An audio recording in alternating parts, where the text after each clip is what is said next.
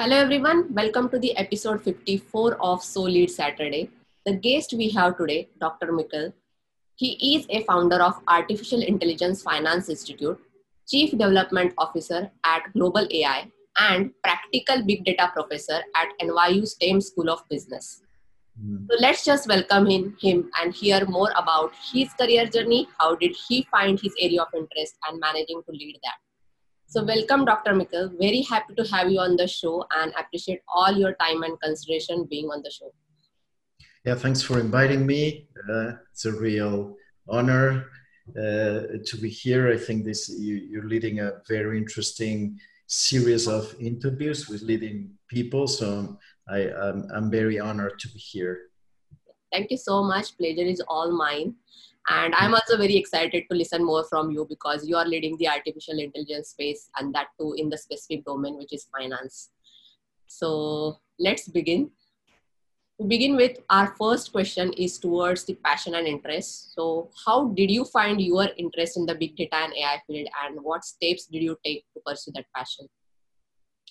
Yeah, so after my graduation back, a bunch of years ago in '94,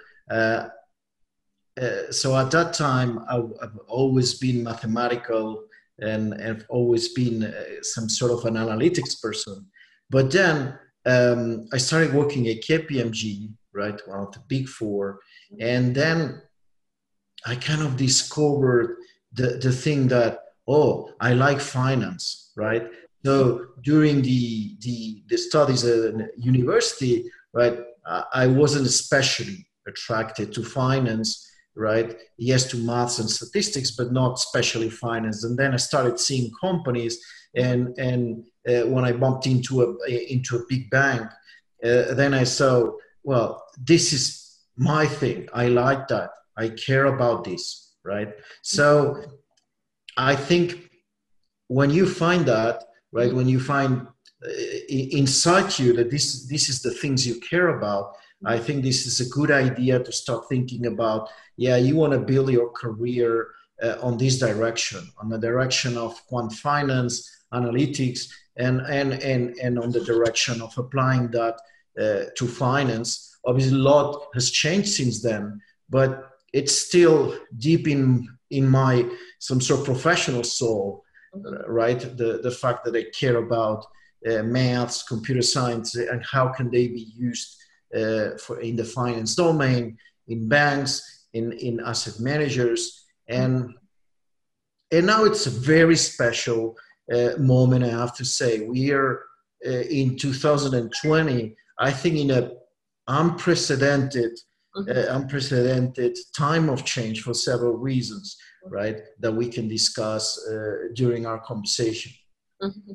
Yeah, thank you so much for sharing. And moving towards our next section is questions from the audience.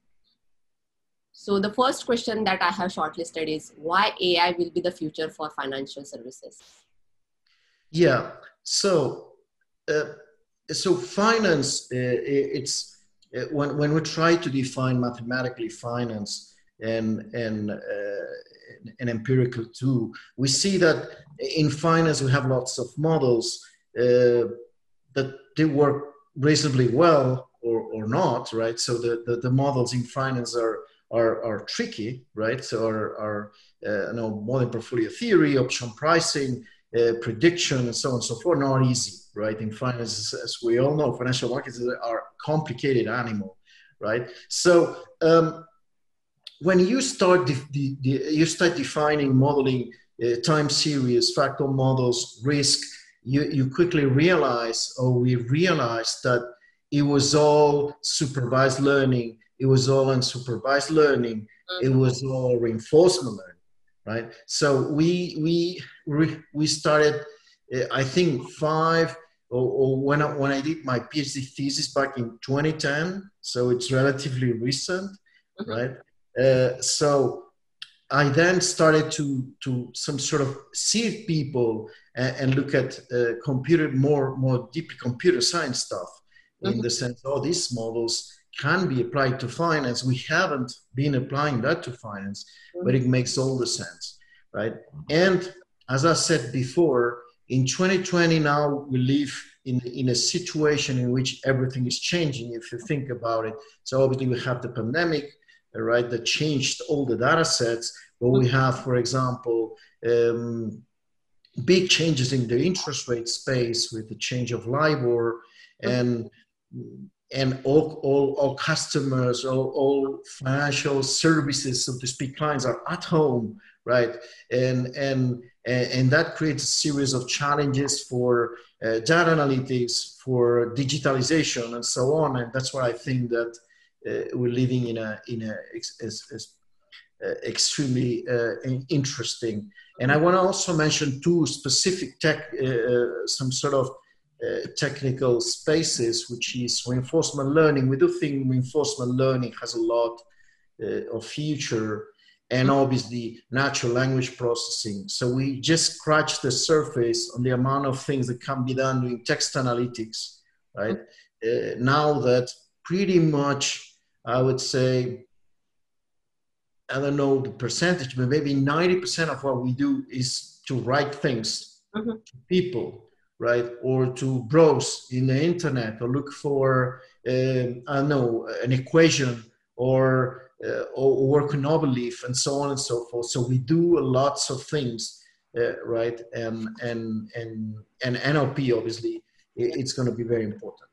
Okay. Thank you so much for sharing. And the next question that we have is, what would be good big data strategies, and what would be some of the best practices for organizations to handle the big data? Right. So it obviously depends. If, for example, a big bank, it all starts by, right? Big banks, it all starts by, you have a large amounts of data. Think about a big bank in Europe, in India, or China, or in the United States. So you have potentially thousands of customers that do lots of things, do lots of transactions, they payments, right? They invest in stocks, and so on. So if banks want to make some sort of efficient use on the information, it all started maybe 5 years ago with all the big data, right? Because we now talk more about AI. AI, it's obviously big data in the sense that it all starts with data. Algorithms need to work with data, need to learn with data, right? And banks have that, have large amounts of data, large amounts of customers, lots of features. They know lots of things about them that we can discuss. Also the sort of the cons, right, of this. But anyway, so they need to first put together data lakes. They need to put together first all the data in one place, right? And and the data has to be curated, quality data, and so on and so forth. And then data analytics, the data analysts or data scientists can start asking questions to the data set. And these asking questions to the data set is obviously they're going to be doing that with domain experts, with finance experts, with marketing experts. They're going to say, do we know the clients that might be interested into this new credit card that we want to launch, right? And so on and so forth. So that's one side. On the asset management side, we have also an incredible change, and it goes hand in hand with alternative data. So the fact that we know many more things, right, about companies. We know many more things about consumers, and these data in the form of alternative data sets can be bought, and then you can use that in your investment processes. So as I said, it's just everywhere in which we have large amounts of data, and there we need to use basically AI, big data. This is the right place to do it. Yeah. And that makes sense, actually, the way you mentioned it, that how the teams come together. Like you mentioned that there will be their domain expertise, or there will be marketing people, and it is kind of a collaborative environment when it comes to handling the big data plus AI, like combined. I think that the good teams, the companies that do well big data is because they have found a good combination in their teams of computer scientists that some of these data problems need skilled computer scientists because there's a large amounts of data, right? So that's one. But all you need data analysts or data scientists, so they need people that's good at maths and coding, and then you wouldn't have good results. You need domain experts, right? So you're doing risk, you need risk expert, credit risk, for example. You need a risk expert that has been through several crises, and they may be, right? All of them can do a good job, right? If one of them is missing, you're probably not going to do a good job. Yes. So the teams, this is a team effort, right? And we think that the companies do that well are putting together these three kinds of profiles. Mm-hmm. Yeah. Thank you so much for sharing, and hope this answers the audience question as well. Moving towards our next section is fun segment, which we introduced since couple of episodes. So I'm going to give you 3 words and you have to tell what comes to your mind immediately. So it is kind of abstract content. You don't have to be like elaborative, but it's just what comes to your mind when you hear these words. So the first is finance. Yeah. So change. So times of change, right? Evolution, transformation. Mm-hmm. Okay. The next word is mathematics. Well, mathematics is what is everything, right? I was thinking why maths is so important, right? Maths is so important because this is the common language. If we can all speak when we talk about our models, right? When we talk about what are we doing with our algorithms, because software languages, Python, C++, and so on, they change. So maybe next year we have another one that it's called Moon, right? Or whatever, right? And what makes us, and we can some sort of transfer what we learned from the past, because a set of mathematical equations should mean the same thing in 10 years that they mean now, right? If we probably try to read code from 10 years ago in another language, maybe we'll have troubles, right? So that's why maths are so important, and maths are this common language that is needed, right? And it's obviously allow us to discover things, to compute things, and so on and so forth. So I think maths are at the heart of everything we do. Yeah, thank you so much. And the third word is teaching. Yeah, so yeah, that's also an interesting one. Yeah, so teaching is some sort of yeah. You also have to care about transferring knowledge and inspiring people, right, into whatever subject, right, AI or maths or finance. So now young generations or maybe professionals want to update, and I think the two ideas of being able to make them learn difficult stuff, maths, code. Oftentimes when I teach, we have a notebook, we have slides, and we write things, right? So it's an era in which we some sort of using lots of supports, right?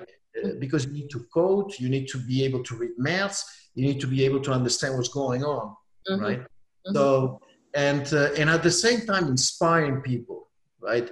It's very important, because over my career, right, you probably don't remember the brightest professor you had.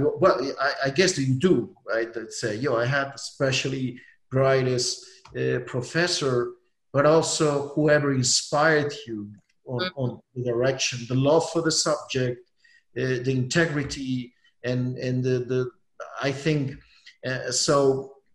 We owe a lot, right, to the education system, not only because they give us jobs, right, because but also because they educate us. And we should educate people to, again, to work with integrity, to work hard, right? Because hard work is, and talent is what is needed, right? Without one or the other is very hard, you know, to be successful in big data or finance or as a football player, right? Yeah, yeah. So thank you so much for sharing, because it is very hard when we have to describe these terms in the teaching. Like, like the way you mentioned, like all these three words are like a big terms actually. When it comes to the abstract content, it's really very hard to explain them. So thank you so much for sharing. And moving towards our next section is about exploring your work-related career and the volunteering. So the first question around that is, being advisory board member of FDP, the global designation for finance professionals in data-driven industry, what are your roles and responsibilities? Yeah, so so several high-profile institutions started 2 years ago, right? My institute, but also Financial Professional Data Institute. We saw, and on FDPI, we see a tremendous opportunity on some sort of teaching and transferring knowledge to finance professionals on the data science, right? And we think that it's just the right time, right? Beforehand, right, finance was, okay, we need a lot of domain knowledge, right? And this is true. You cannot play football if you don't know some sort of the foundations. If you don't know what's a bond, if you don't know what's a stock, if you don't know what's an option, well, it's hard to do anything, right? But I would say CFA, these kind of certifications are some sort of start. But then, right, that happened to me at the beginning of my career. I quickly realized you need a bunch of technical skills, right? With this is not enough. So know how to kick a ball is not the same thing as playing football. Knowing what's a command in MATLAB is not the same thing as writing a reinforcement learning algorithm, right? So this is so this is how and we had so far, and also at AAFI, so a very large number of delegate students that are working very hard, right, and incredibly enthusiastic about having a group of really engaged people of all ages, right, veterans, just undergrads, postdoc students, looking at all these algorithms and the code and being very excited about it. So we're very happy about that. Yeah, thank you so much for sharing. It was really insightful. So moving towards the next question is, would you like to talk about AI5? You are a founder of Artificial Intelligence for Finance Institute, and provide some insights to the audience. Yes, so we founded Artificial Intelligence Finance Institute, right, 2 years ago, right, a little bit more, with Michael Weinberg, right, and at that time, right, we saw what I mentioned, right, the need of education, the need of education in that space it's very important, right? And so we said, we're in New York, we have a bunch of good machine learning and finance professionals, we have a bunch of masters of financial engineering here. We think it's a good opportunity, some sort of to gather, people like Peter Cohn, Peter Carr, Janet Wing, Armando Gonzalez. So we're very glad to have some sort of the brightest minds in the industry that collaborate with us into basically providing training for financial professionals, fintech professionals, computer scientists, postdocs. So we've had a very nice mix of people. And in addition to that, we do a lot of research, right? So we're writing papers. We wrote a paper a month ago with Sonam Srivastava on reinforcement learning deep reinforcement learning and used in US equities, right? So we're also trying to contribute, right? What I've learned, or we've learned during our careers, is that we should be giving a lot to the community, in the sense that you should be talking about your papers, you should be being in debates, panels, right? You know, there's a lot of common challenges, right, for all finance practitioners. On AI, there's a lot of challenges, obviously, right, that are not only technical, right, about one algorithm, two algorithms, which one is the best, but many other challenges like ethics, like privacy and fairness, and so on. So there's a lot to do, right? So I'm on the board also of the CFA Quant Investing, and in the Journal of Machine Learning in Finance. So we're also trying to drive and push the community to do more research and share, right?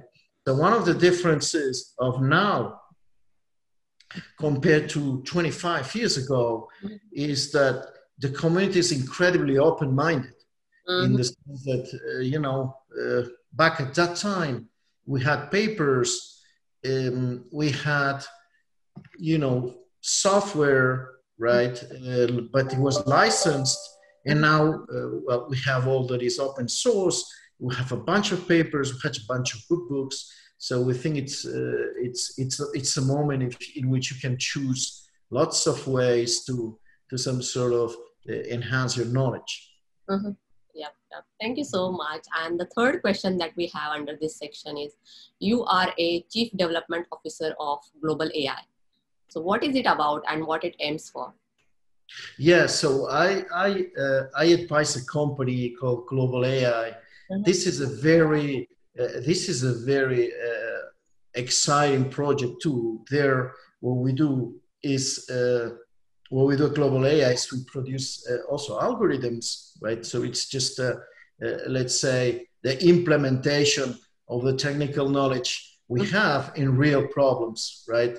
And some of the real problems are very interesting, is ESG problems, environmental, social, and governance problems, SDG, Sustainable Development Goals. So we use algorithms, NLP algorithms, to some sort of read, do text analytics, trying to measure sentiment, and help these other transformation that finance is going on sustainability, right? So this is also a very, I would say, the other transformation that it's undergoing on finance. So the fact that investors are saying, I do not only care about returns, I also care about the social and the climate and so on impact on society, right? Which I think it's a very important development. Yeah, that is very valid point, and thank you so much for sharing. Those are kind of a really very good, insightful things, and the way you are leading that Global AI. So thank you so much. Moving towards our next section is about tips and advice. So any tips and advice would you like to give to the students or the professionals who are trying to get into this field or trying to grow in this field? Yeah, I think it goes back to basics, in the sense that the first thing, obviously, you need to break into data analytics overall, or AI. You obviously need, to speak and be able to work on algorithms. So that means maths, code, right? And statistics have to be something which you need strong foundations, right? Really strong foundations. And I don't see how a data scientist can be successful if it's not good, reasonably good. And I'm not saying you have to be a PhD in all these subjects, but it's obviously you have to be able to understand and talk or use all these tools, which I said it's also easier than ever, because all these tools are open source. You can use it in your laptop and so on and so forth. So technical skills are essential, right? The second thing, it's obviously hard work, right? So there's a lot of people, right, breaking into that. there's obviously a lot of open positions, but there's also lots of people in the market. So you have to show, and you have to be, and in order to be successful, you need to work very hard, right? So this is one, and obviously data scientists say you also need good communication skills. Yeah, of course. Well, we cannot be superwoman or superman, and we cannot just be on a 10 on everything we do, right? But it's clear that data scientist is expected to some sort of have reasonable communication skills, right? Because you work in a project, you have some results, and now you need to convince your clients, your bosses, society, or the supervisors, right? They're asking questions about your models, right? So you need to be able to some sort of communicate, explain, and so on. So that means that for the ones who were not English native, right? So English is absolutely very important, right? It's obvious to everybody. I'm just saying that for students that come to the US or other places, right? Obviously, a good, excellent English is absolutely needed, right? So, right. And yeah, so I think, and if you want, so if you want to do all this, it's probably because you care about this, right? Mm-hmm. Okay, so I think if you're a kind of an analytics person, so you probably right. Yeah.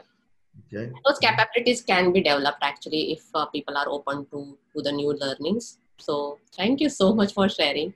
And the way you are speaking, you are truly leading the artificial intelligence and big data space. So what is your leadership style, and any specific leader that you always follow or admire, and why?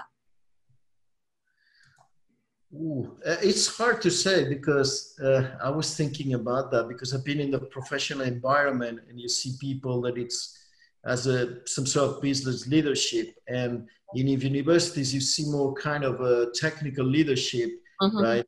But from all of them, right?